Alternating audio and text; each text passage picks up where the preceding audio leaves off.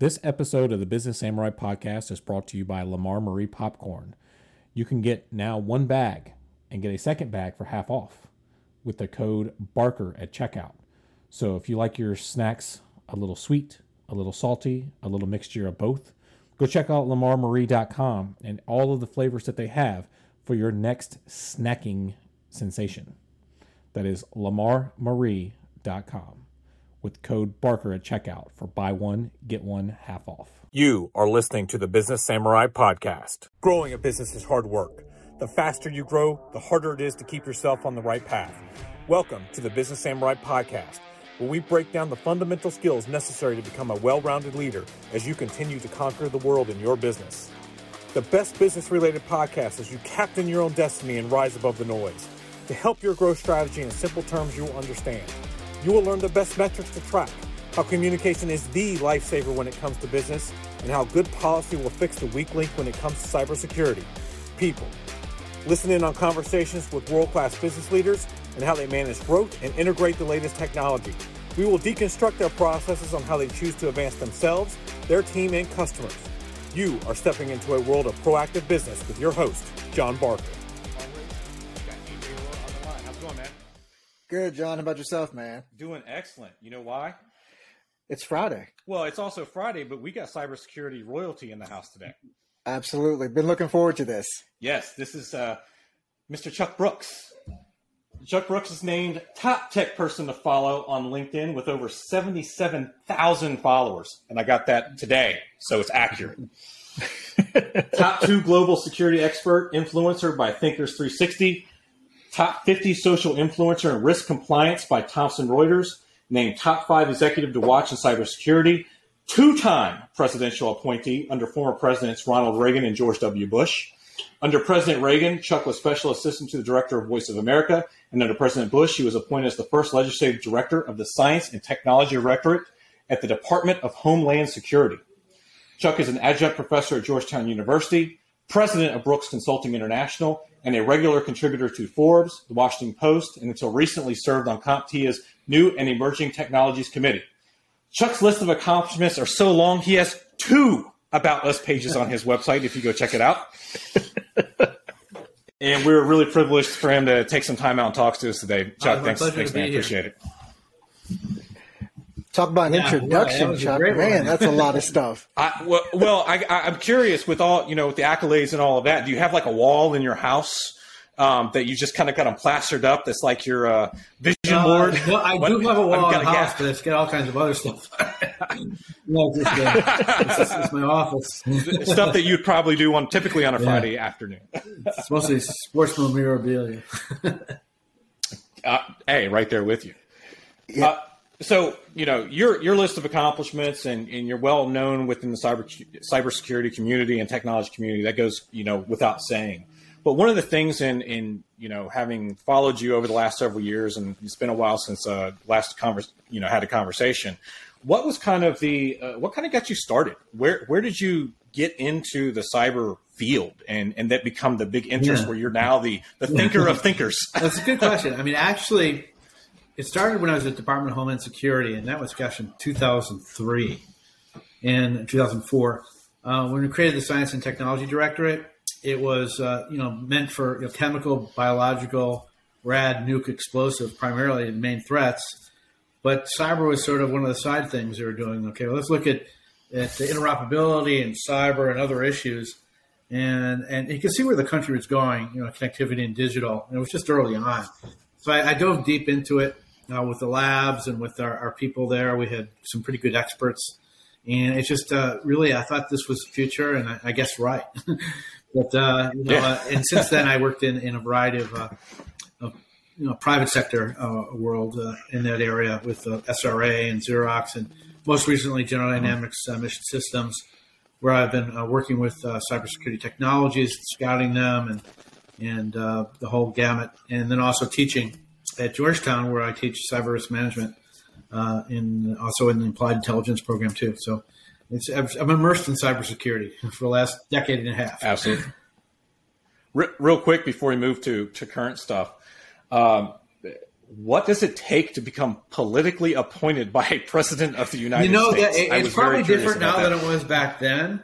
I was by accident. I think that I got my first appointment. I was at a party.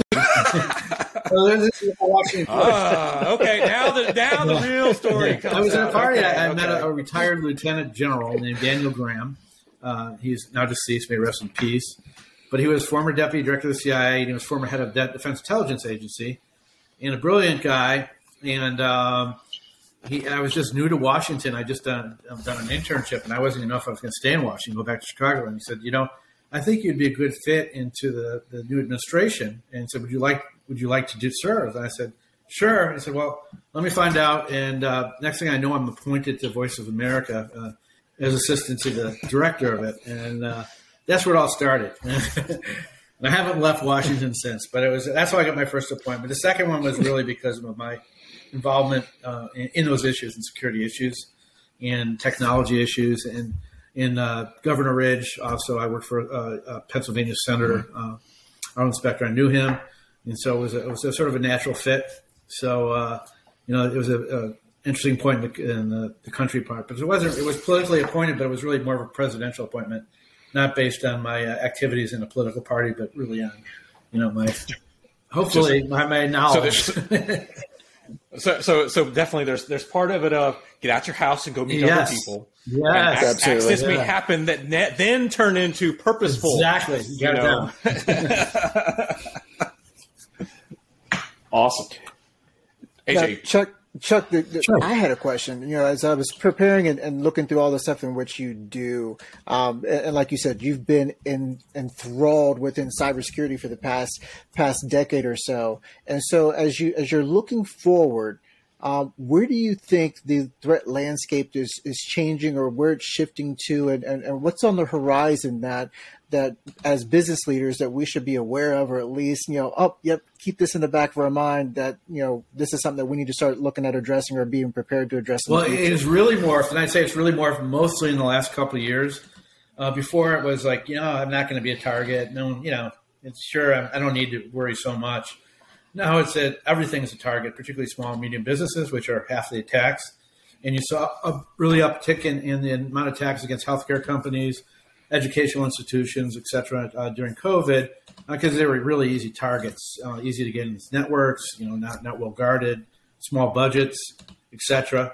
So that's why you realize that the game has changed, and partially the reason it's changed is because of ransomware. That it's everything is in crime is usually related to financial gain and extortion. So they said, well, we can get paid now. Before they couldn't get paid. Now they got cryptocurrencies and prepaid cards. They have ways of evading law enforcement. So it became really popular. And, ransomware has been around for almost 20 years, but now it's booming as a business and being used by criminal enterprises all over the world, and looking at anyone they could target. It's easy. And they're also automating it, through phishing attacks. So no surprise that this has really become a really important issue for business. No, absolutely. And it's funny. I'm going to jump a question that I had prepared. It was related to the Forbes article that you released a couple of weeks ago.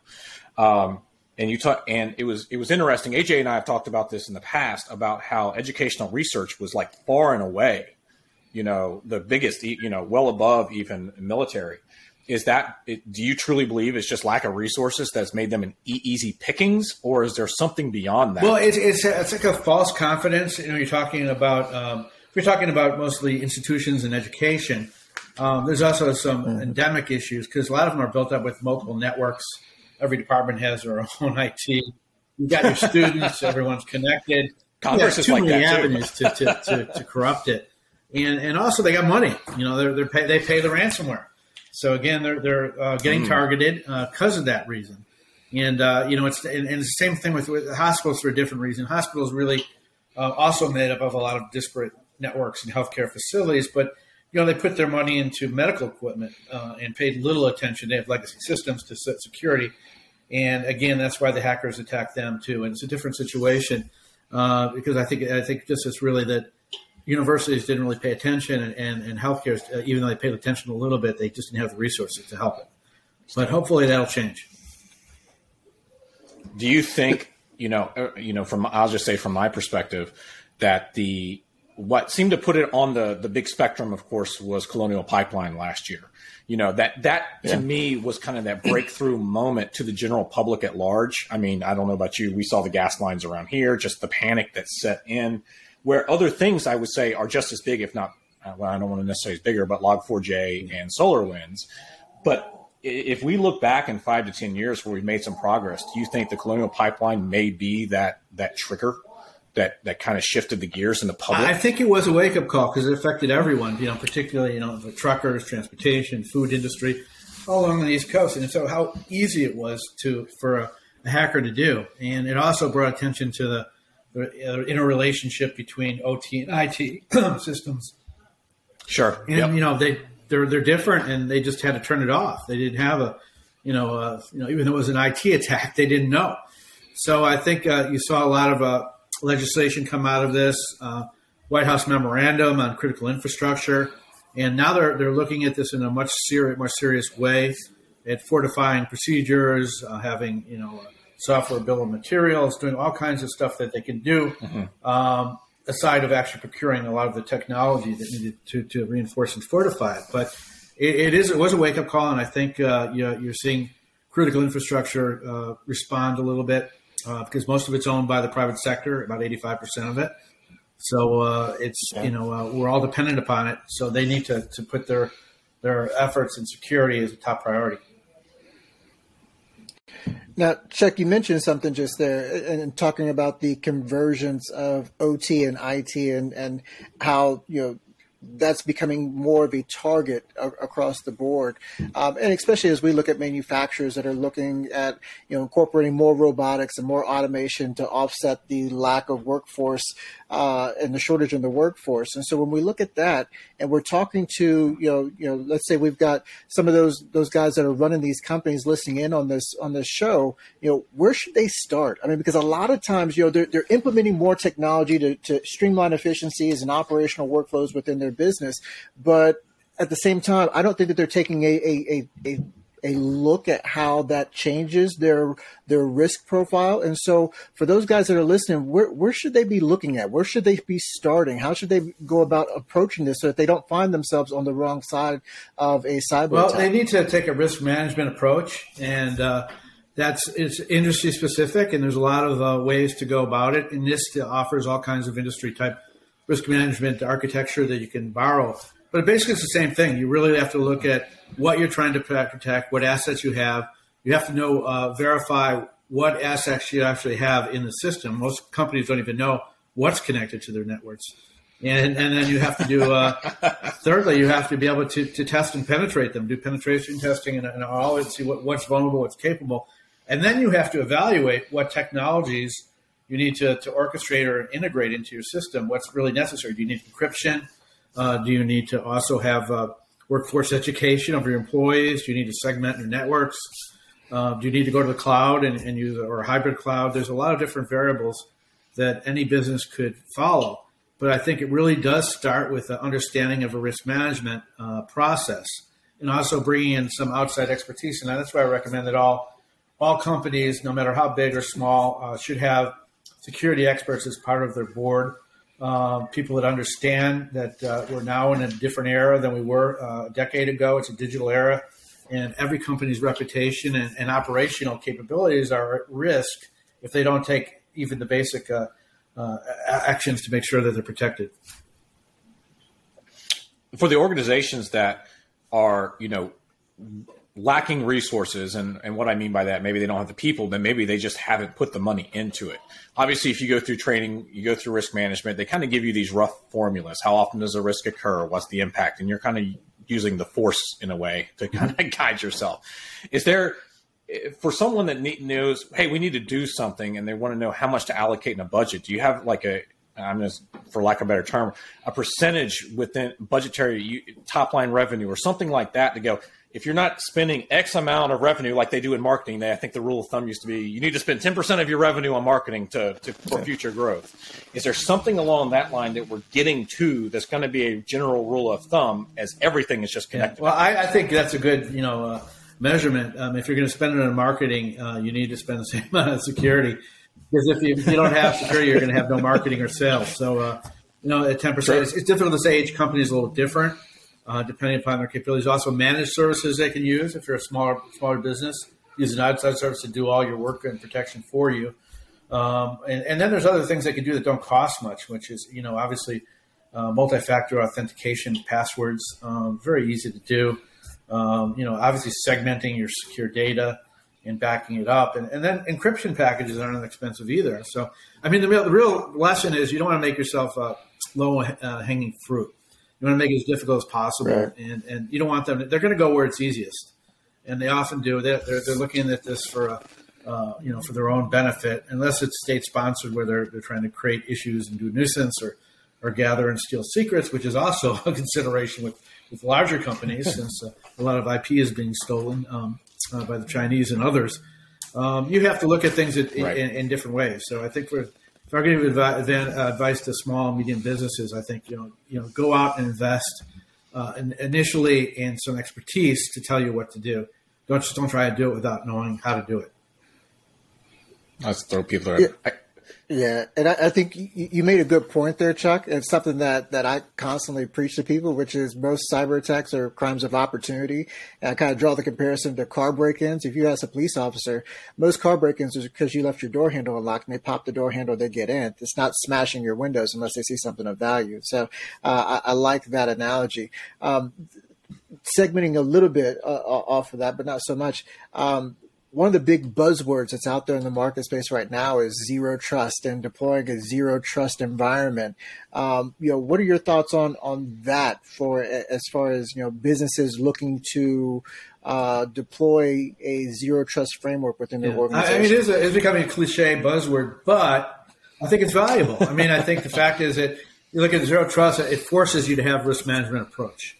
You got to start from somewhere. So, there's no absolute definition of what zero trust is. It incorporates a lot of different elements, but it really is following a risk management process and not trusting anything connected to your network, whether it be a person or a device. And the first thing you have to do is discover what's connected and who has access and what administrative privilege. So that's beneficial. And I think particularly with government, it has a different meaning because I think, we have a lot of legacy systems, which are really difficult to go back to a zero trust approach, but maybe it's forcing us to look at newer technologies and replacement, because we're really operating with some of our equipment 34 years old. And, it really is a problematic way. And we've been doing defense in depth and having lots of different layers. It's not a bad thing. It's expensive and redundant. But I think if you look at, zero trust, it really is a sort of message, or we're all going to be on the same boat. We're all vulnerable. Let's find out, what we have first in our inventory connected to us, and let's build around and secure it. So in that sense, I think it's a good thing. I'm going to throw some of your own numbers back at you from your article for the last thing from your Forbes article. It was reported that 2021 that ransomware itself was about $20 billion, and that's expected to 10x over the next 10 years. So you're looking at $265 billion, with the average attack running about 1.85 million. With the notoriety that's now seems to have hit mainstream, my parents, who are retired, are actually making comments to me about this, which they never would have ever in the past. How far in the future do you see that exponential growth curve will finally, at a minimum, start to either slow down a little bit or maybe flatten? So it's just not so, in 10 more years, we're not looking at another 10x of this, that we've actually made a dent in this and not just fighting ourselves. It's going to be a few years because I think we're also at the same time fighting the growth of connectivity, and we're adding a lot of devices, particularly Internet of Things devices. By I think in 5 years, we'll have every person will have 3 devices connected to them or more. I think probably a lot more. So you're creating more targets of entry, which makes it difficult. So I think, but the other countervailing thing is what you just said with people are starting to recognize the importance of cybersecurity in our commerce and the importance of keeping our finances and actually ever doing anything we do on social media or whatever we're doing. So we're transitioning to a fully digital world. probably faster than we thought we ever would because of COVID and other things. But so I think, the balance there has to happen with a larger educational and outreach and advocacy. But so to answer your question, I'm not optimistic about the short term, but I think in the long term, maybe we have some innovating technology capabilities. In my lifetime? Maybe with automation and maybe with hardening of some of the stuff, I think, there must be some, there's ways to fortify and make yourself, it's expensive for most people, but maybe if it gets, to the point where the consumer can afford something that really works, the combination of hardware, software, security, maybe we'll make a dent in it. You actually kind of touched on that briefly because is there anything new that you've seen that you're privy to coming down that's got you kind of excited that, hey, this isn't fleshed out enough yet for mainstream, but there's some stuff coming to bring some hope? Well, I've seen a lot of the early technology with machine learning, artificial intelligence, although it depends how you define artificial intelligence. A lot of that is very hopeful, right. For horizon scanning and vulnerability assessments and analysis and discovering patterns. That works. It's also being used by the bad guys too to do a lot of automation and finding vulnerabilities. So it works both ways, but I think that's a very encouraging technology. Also, I think there's some interesting polymorphic encryption type technologies being developed and other things that don't have to be expensive that could be useful. Still, most of the data is not encrypted, that was stolen, including government. All the clearances and stuff that were stolen a few years back at OPM were not even encrypted. So I think there's some potential interesting technologies, largely boosted by artificial intelligence, that will sort of make, even the game for the lack of cyber experts out there, but some automation of a lot of the capabilities, including the discovery of a lot of the anomalies on the system, which will be important. Hey, Chuck, you mentioned kind of the shortage of technology experts out in the field. And so for those that are interested, like I said, you just talked on a bunch of the new up and coming and new trending things that are on the horizon. For somebody who's looking at getting into the cybersecurity space as it stands right now, where would you recommend that they start? Like, here's a good starting point if you're wanting to start a career in cybersecurity. Like I said, you started yours back in 2003 and have advanced quite a bit since then. So for somebody coming in new, where would you recommend that they start to get? Well, I think now there's so many opportunities in both, and hopefully in high school and college, with not just coding, but actually on technology courses and where everything's going with emerging and disruptive technologies. That's a really good way to get involved. And there's also a lot of interesting certifications out there, CompTIA, SANS, and others doing some really interesting training. And, cybersecurity is not all technical either. It involves policy, it involves sales, it involves management. So I think everything pertains to it. So I think, it's really, you have to look at it in a holistic point. But I think part of the way to do that is just get involved with a lot of the, maybe internships that are out there. There's a lot of companies looking to train on point. If you're an engineer, go that way because there's certainly a lack of engineers, and those will always be valuable. But I think there's a lot of opportunities. There is so much opportunity that pretty much could write their own salary if they have a technical background. Hold on. I got to go do some stuff now. So we had Joel Charlotte on from Cyberbytes, and he's into VR and XR. And we were kind of discussing how a lot of things, they go to market without security baked into them. And we were talking about all the data points, all the privacy issues that VR is going to bring in. With our rush to get something to market, because we got to get that ROI back as quickly as possible, and security is an afterthought. Is that something you think we're going to see a shift on, or is that something that we've really got to start hammering the companies during the design and development phases to start baking this in, even if it's something that turns out to be not market viable? I think we should learn the lesson from building the internet itself, which is built for communications and not security. Mm-hmm. And we need to really look, as we move to the virtual worlds and the metaverse and et cetera, we really need to focus on security elements because you're dealing with privacy too, and you're now also dealing with biometrics of people's facial recognition and everything else. And you talk about Big Brother, it's really a scary scenario. You watch a couple Twilight Zones, and you can see it's not that far off. So I really think security needs to be hammered, and there's a lot of privacy organizations pushing stuff out there. But companies usually will do what's easiest for them, and if they have the revenues. So it's a tough sell. Right. I know Europe is ahead in that sense with GDPR. I mean, they force you to disclose any kind of personal information you're using, and we don't have that here, but we have some elements of it happening. So I'm not a big government regulation guy, but I think the more we can do to ensure our privacy and freedoms in this sense, the better it is. And I worry about the next generation that's sort of engulfed in this virtual world that. They're too detached from reality that they're not going to even be concerned with this stuff. They overshare already on social media and do things, and I think it's going to be very problematic when they get to the point where they have responsibilities and are earning livings and have to pay for families. They're going to be easy targets. So I agree with that. It's one of the things. I've got a 17-year-old son, and that's one of the things I tell him all the time is that, everything's not what it appears on the internet. And just because it's out there, you got to be careful how you're engaging. And so one of the things that, as I was listening to you just now, when we look at the shift from, physical into this new metaverse and things of that nature, and the way in which, you touched on how government and issuing policies will help to kind of rein some of that stuff in.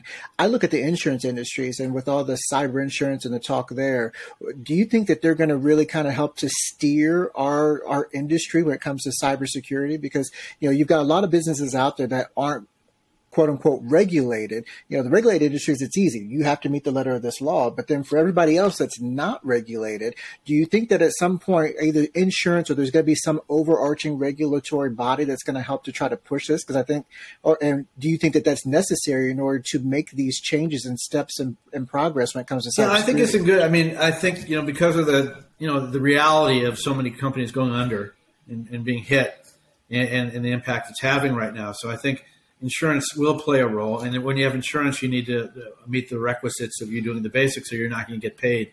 So I think anything that makes them do that is a good thing. It's been slow to start right now, I think, with the insurance and catch on. But I think it's going to rapidly change, again, as we keep moving further and further into the digital world and more crime happens. I mean, this year was 50% more crime than the year before. That's a lot of records breached. And a lot of money taken. So, and I also think that you're seeing a lot more law enforcement directed now, into this area of digital crime too than they were in the past. So I think you're going to have incentives to push for insurance. Speaking of the policies, and AJ is going to love me asking about this. What was your initial impression and thought of how the Department of Defense started doing the CMMC rollout to all of the federal contractors? I will keep my commentary to myself, but as you've seen this evolve now into version 2.0 and going into rulemaking, how do you feel like this was handled? Well, it wasn't handled very well. Speaking of enforcing it. Well, let's put it that way. I mean, the idea of having contractors adhere to some basic cyber hygiene is a good idea. But it was sort of done arbitrarily without the input of a lot of the companies themselves and the people in there. They tried to rush it. And when you rush things in government, it doesn't usually work. It's a very big bureaucratic process. And I think that they've had to, sit back and look at all the mistakes they made, and hopefully they're moving forward in a better way. But it really was it was just too arbitrary. It wasn't done in a way that you really figure out where it's going to bring utility. And I think that was the problem with it. That's what my concern is, talking about, for unregulated industries that may have to transition into some sort of enforcement, that we're going to see 9,000 versions of that across, whatever subsector of the business world that you may be operating in, where everybody's going to come up with all these little micro rule sets and then just jam it down their throat and say, all right, and you're on your own. So bureaucracy could be inhibiting too, and it could create more security problems than there are. So you really have to make it streamlined, so it applies in a good way. and maybe we're asking to do too much on these CMMC prototype stuff. Just keep some basic things in here, and follow those. Yeah, well, the joke that I saw actually on LinkedIn today was somebody was flipping through a book and they were saying it was DoD just marking everything as CUI. They said, we're going to make this easy on ourselves. CUI. Controlled unclassified information for those who are not familiar with the term. But so everybody's going to do it. Anyway, I had to take the opportunity to ask your thoughts on that, as that's just an evolving thing. Well, we're coming close on time. AJ, you got any closing questions, comments, thoughts for Chuck? Last closing question I would have would just be kind of off the cuff. With somebody that's doing something that's doing so much. I mean, we read your bio, and there was so much in there. How do you find time to do it all, and how do you balance work and life? Because a lot of the executives that are going to be listening into this show, they struggle with work-life balance. And for somebody who is enthralled in so many different things, how do you find work-life balance? That's a great question. I think there's some factors that change things the last couple of years, because I've been mostly in the house. So I'm able to do a lot of these conferences over that are in Sweden and UAE or wherever they're India from my chair in my office. So that's works. I don't have to travel. But you're right. I mean, like you, I have my kids are one's in college, one's out of college, so they're operating more independently now, and it's much easier to sort of allocate time, personal time for business.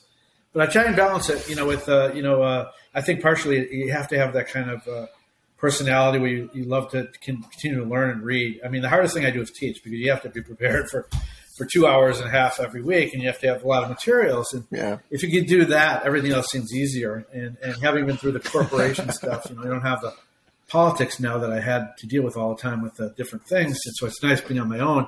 But at the same time, you have clients and you have responsibility to clients, and they're always a priority no matter where you are or on vacation. But the bottom line is I'm a insomniac, and I do a lot of my writing at night, in the middle of the night, and I work out a lot when I can to try and balance it, just for fun. I used to be a competitive powerlifter, so. Oh, nice. Excellent. See, all of us on this call like to lift, and so unless your shoulders are broken. Unless you got a broken wing. Yeah, I have no cartilage left in my right shoulder. Knee for me. Interesting. Right shoulder for me as well. Right shoulder for me. So, just as we wrap up, tell us about your consulting, if anybody wants to, and how people can reach out to you, sure, and kind of the areas that you actually specifically serve, since you're in everything. No, I mean, I do real consulting for business strategy and stuff like that, but I do also a lot of influence stuff. Companies ask me to write blogs and do things like that, and promote their product. So I do that, and the easiest way to reach me is usually LinkedIn. Because I constantly have that on, and you can always see the messages. They don't get lost like they do in sometimes the email. That they're in spam. There's no spam on LinkedIn, so no folder at least for that. So I was going to say I've got some messages to show you. I differ. And I always miss it. Like, wait a minute, I don't have that link. It's in my spam in my email. And so at least when they contact me about LinkedIn, I always see it. And I have the website too, but I always prefer the LinkedIn.